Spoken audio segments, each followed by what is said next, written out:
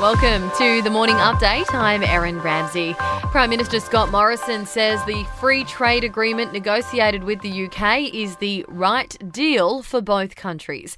The agreement will eventually give farmers greater access to UK markets, but most tariffs will take 8 to 15 years to be fully removed. Mr Morrison says it's an important first step and part of a much wider partnership with the UK. This is a foundational partnership for Australia, as it is for the UK. And everything else we do stems from that relationship. Our cooperation on defence, on strategic issues, to combat climate change and indeed the economic relationship. There was an awkward moment on climate change, though, when Mr Johnson wrongly claimed Australia was committed to net zero emissions by 2050, something Mr Morrison is refusing to do. Scott has declared for net zero by 2050, which is a great step forward. After that meeting, Mr Morrison had a brief meet with the Queen at Windsor Castle. Senior government ministers have met to discuss a possible further easing of COVID restrictions in Melbourne. It's understood the 25-kilometre travel limit, outdoor mask mandate and home gatherings are among the restrictions up for discussion.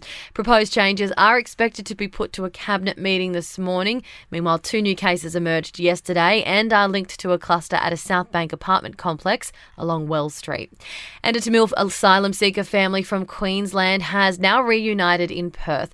The mother, father and 2 Australian-born daughters have been in detention on Christmas Island for several years. The youngest was brought to Australia for medical treatment over a week ago.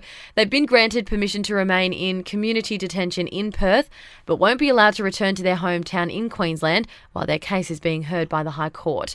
To sport now, and the Socceroos are through to the next stage of qualifying for the World Cup after beating Jordan 1-0 in Kuwait City this morning. The Aussies were undefeated in 8 qualifying matches.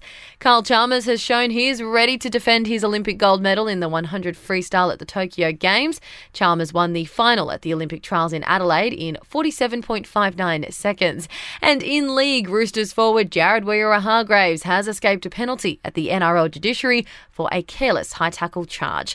In entertainment news now, a movie production studio is set to be built at Coffs Harbour in New South Wales. Actor Russell Crowe will make an official announcement this morning.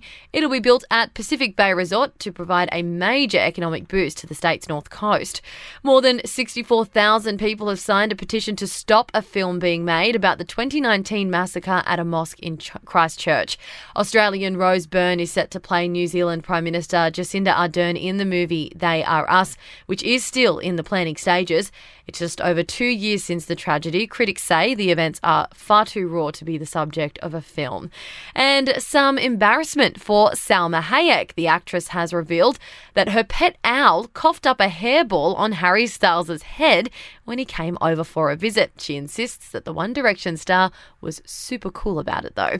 That's your latest from the Nova podcast team. We'll see you this afternoon for another episode of The Update.